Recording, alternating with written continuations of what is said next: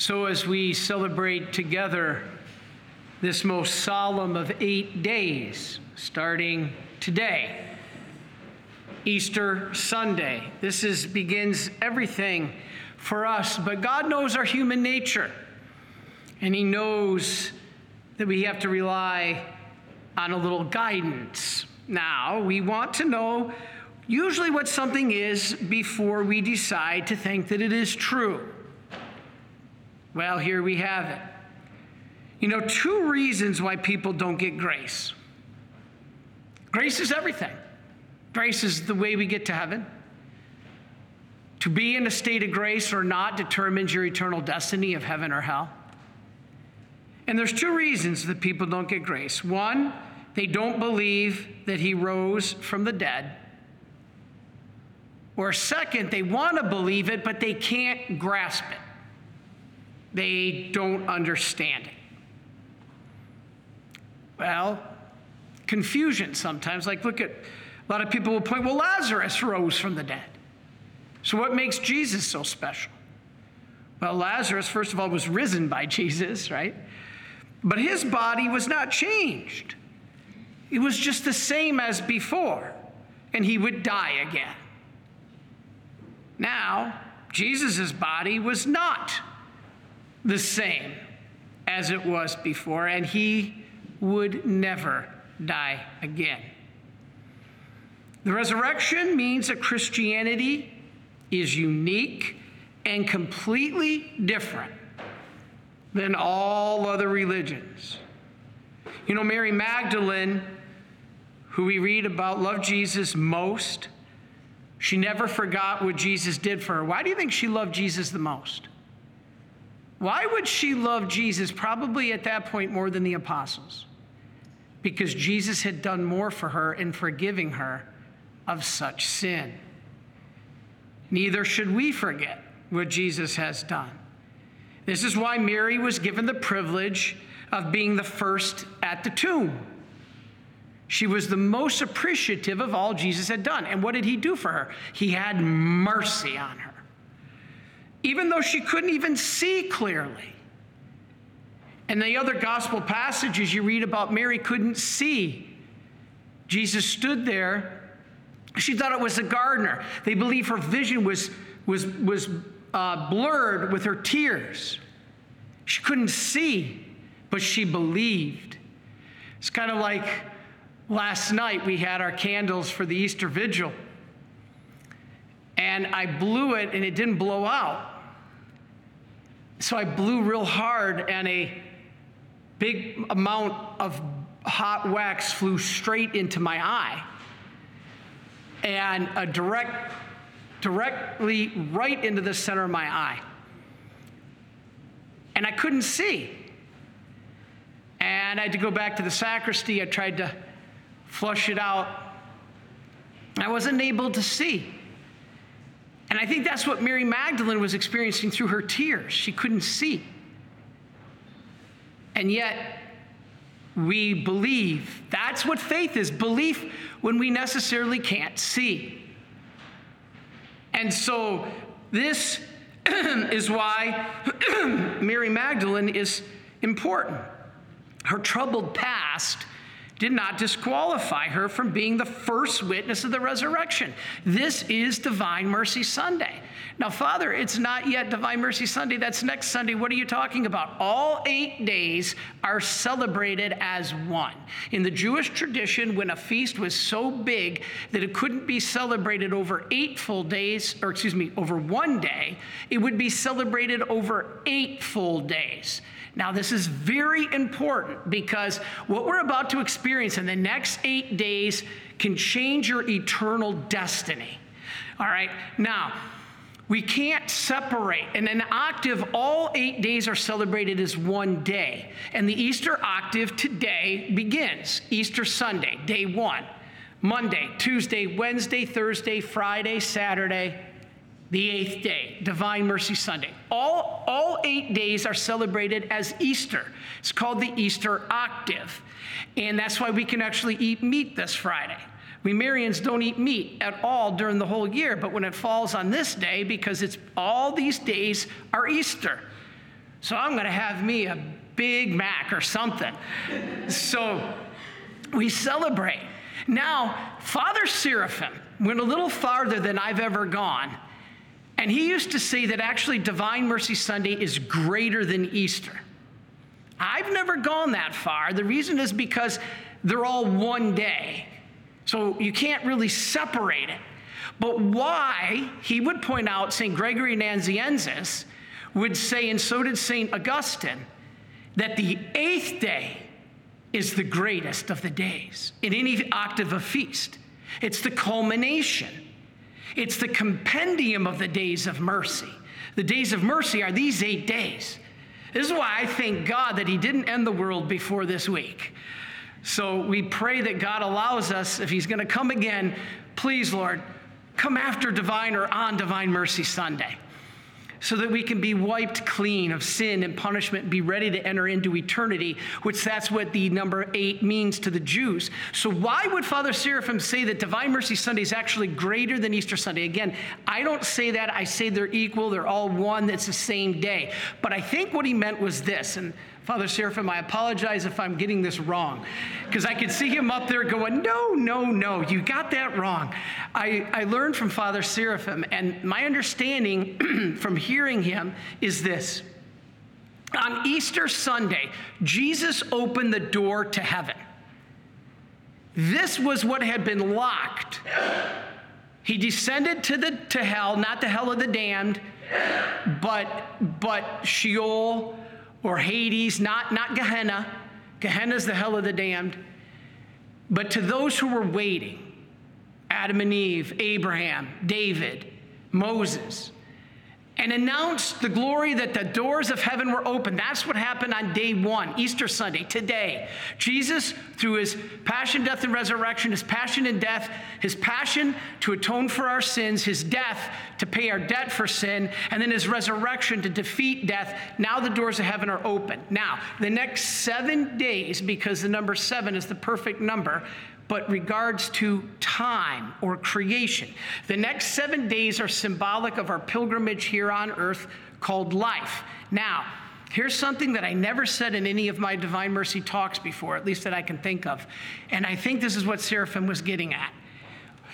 On the 8th day, it is the compendium, the culmination of the days of mercy. Why? Because on the first day, Easter Sunday, Jesus opened the door to heaven. But on the 8th day, and 8 represents eternity to the Jews, we will die. We will enter into eternity. And on the 8th day, we walk through that door. So on the first day of the octave, Easter Sunday, Jesus opened the door. Then we live our life 7 days on this earth. And then on the 8th day, we walk through that door. Which one is the greater celebration? They're tied together. The motion of opening a door and walking through it are continuous. So Jesus opens up that door to heaven on Easter Sunday. And next Sunday, on Divine Mercy Sunday, symbolically the 8th day that we die and enter into eternity, we walk through that door. It makes perfect sense to me. While Father Seraphim used to say, it's the greatest of the days. It's because we actually realize what we were created for. This is incredible. This is amazing. You know, Divine Mercy Sunday is the greatest day because Father Seraphim used to say there are 2 perfections. And this comes from Thomas Aquinas. Every living thing has 2 perfections. 1, the fact that it exists. The very fact that you were created by God is a perfection. You are a creature of God, a creation of God. And then the second and greater perfection is when you become what you were created to be. In the Greek, it's called telos. So a kitten, his telos is to become a cat. An acorn, its telos is to become an oak tree. You become what you were created to be. Why were we created? What were we created for? You all remember your Baltimore Catechism? to know God, to love him and serve him, and to be happy with him forever in heaven. So on that 8th day, when we go through the door to heaven, guess what, everybody? We've realized our telos. We've achieved our second perfection. And Seraphim said it's greater than the first perfection of just existing. So in Easter Sunday, when Jesus opened that door, nothing else happens. Without Easter Sunday, there is no open door to heaven. Nothing else happens. But on Divine Mercy Sunday and all these 8 days in between, we're preparing to walk through that door. Amazing. You know, if the apostles didn't believe yet, they would shortly. You know, the apostles, here's the thing, everybody. If the apostles stole the body, which still many claim out there, if they did that as a hoax, they never would have had a woman to be the witness. No offense, but that's just the way it was in first century Palestine.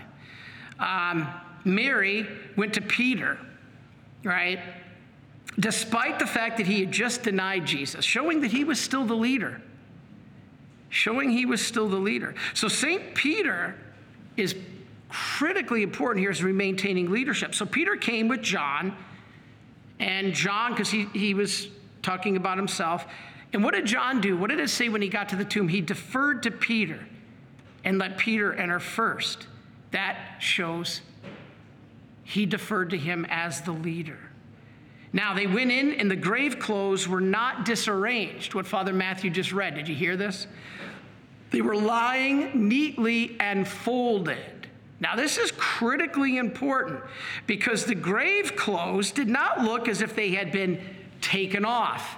If Jesus wasn't really dead and was just comatose and then woke up, he would have taken those clothes off.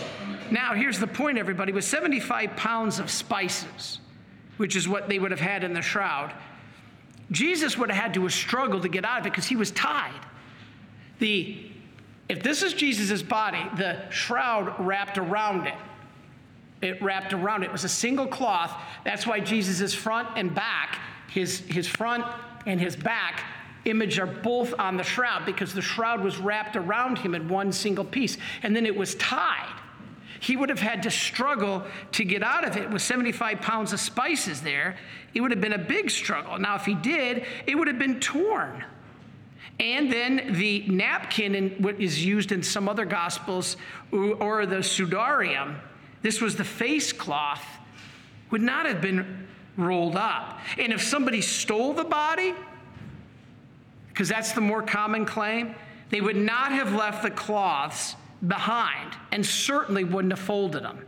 That would have been like a robber coming and stealing your silverware out of your house and then making the dinner table before he left. Not going to happen. And so if these robbers would have come, they wouldn't have left the clothes behind and certainly wouldn't have folded them. No thief would have taken the time to unwrap the corpse and then fold the clothes. Why? In those days, robbers stole the linen and left the body behind. Here, they left the linen and took the body. No, that wouldn't have been what happened. If there were tomb robbers, if there were tomb robbers, they would have taken the linens. They didn't care about the body. They wanted the linen. It was a very fine linen. It would have been worth some money. And so this is the opposite. Opposite of what, if they were trying to pull a hoax, they would not have had a woman as a witness.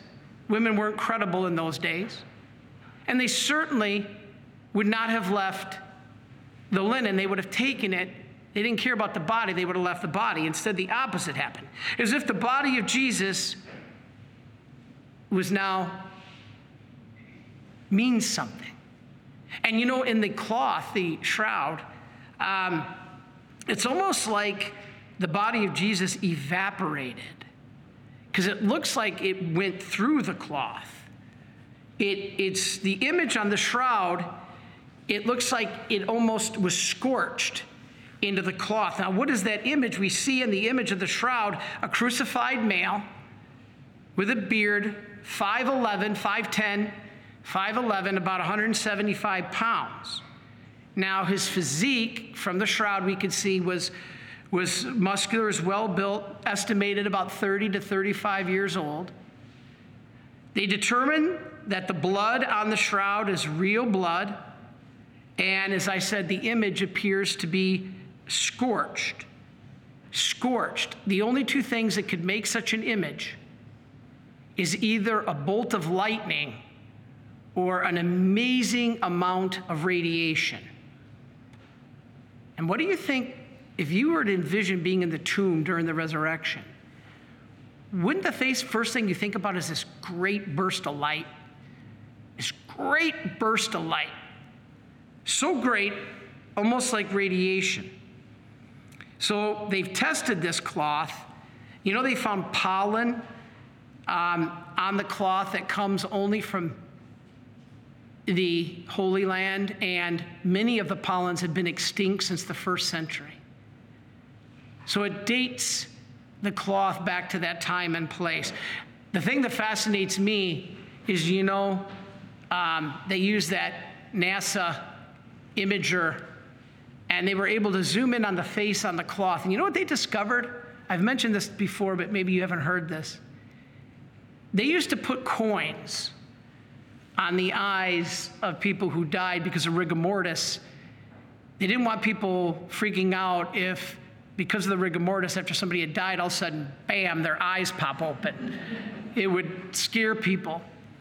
And they would blew up the face on the shroud, and they discovered 2 coins in the eye sockets.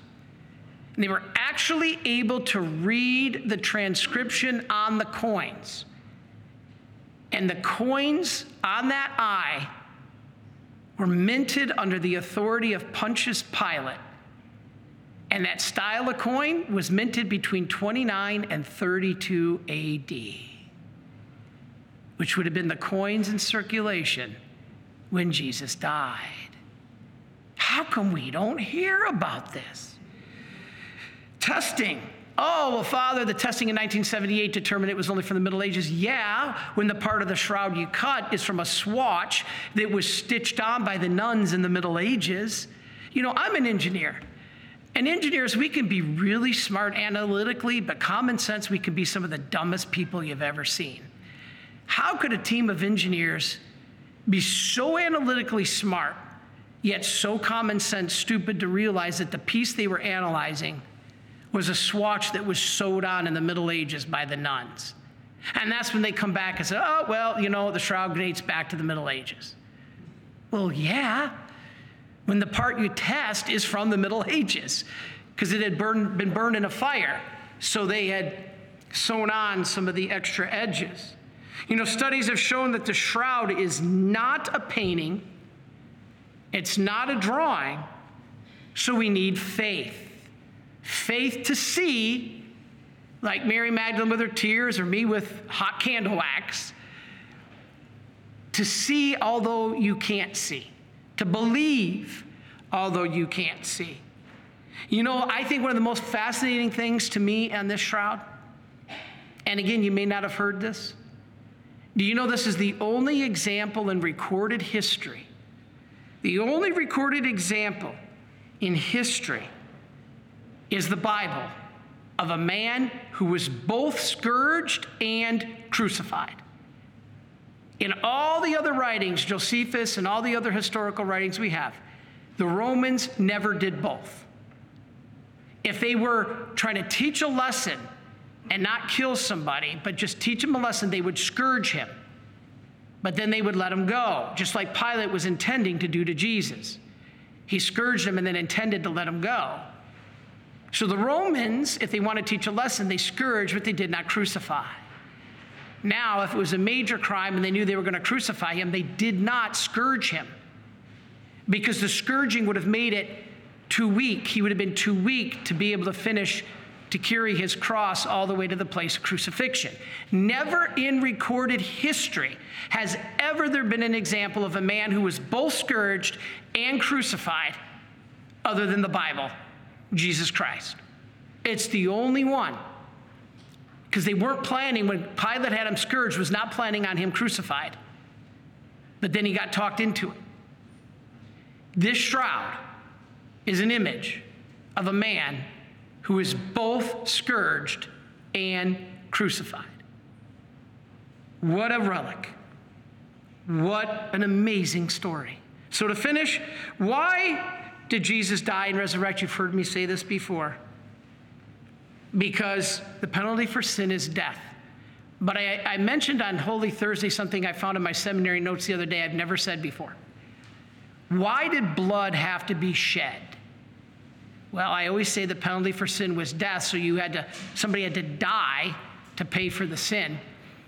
But what I saw in my seminary notes, I've never mentioned until Holy Thursday, and that is the Jews believed blood had to be spilled because sin is so ingrained in us.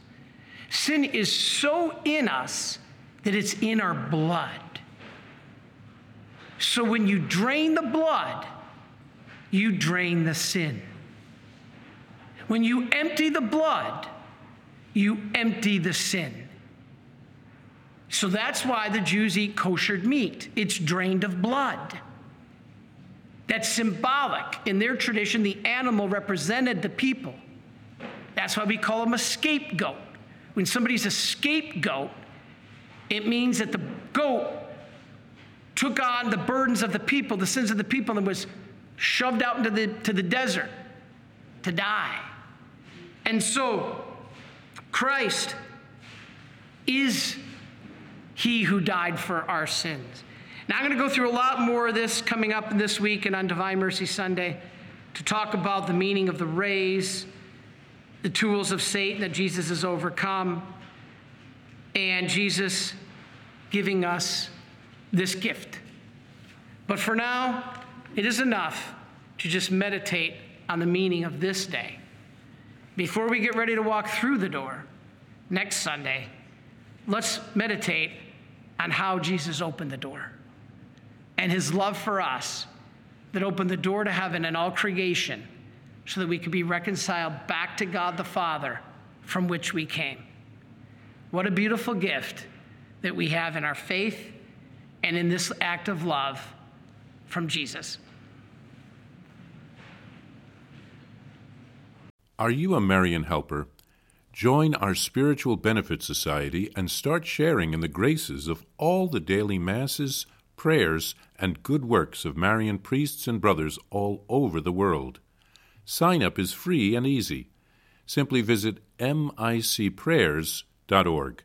That's micprayers.org. Thank you, and God bless you. Please follow or subscribe to this podcast to receive the latest episodes and updates. If you have been blessed by this podcast, I invite you to leave a review. Reviews greatly improve our podcast ranking and will help spread this podcast to other people throughout the world. Are you enjoying this podcast? I invite you to listen to more shows brought to you by the Marian Fathers of the Immaculate Conception. Join us daily for enriching spiritual content, which will help you on your journey with Jesus Christ. Simply visit DivineMercyPlus.org for a complete list of our shows. That's DivineMercyPlus.org. Are you a Marian helper? Join our Spiritual Benefit Society and start sharing in the graces of all the daily masses, prayers, and good works of Marian priests and brothers all over the world. Sign up is free and easy. Simply visit micprayers.org. That's micprayers.org. Thank you, and God bless you.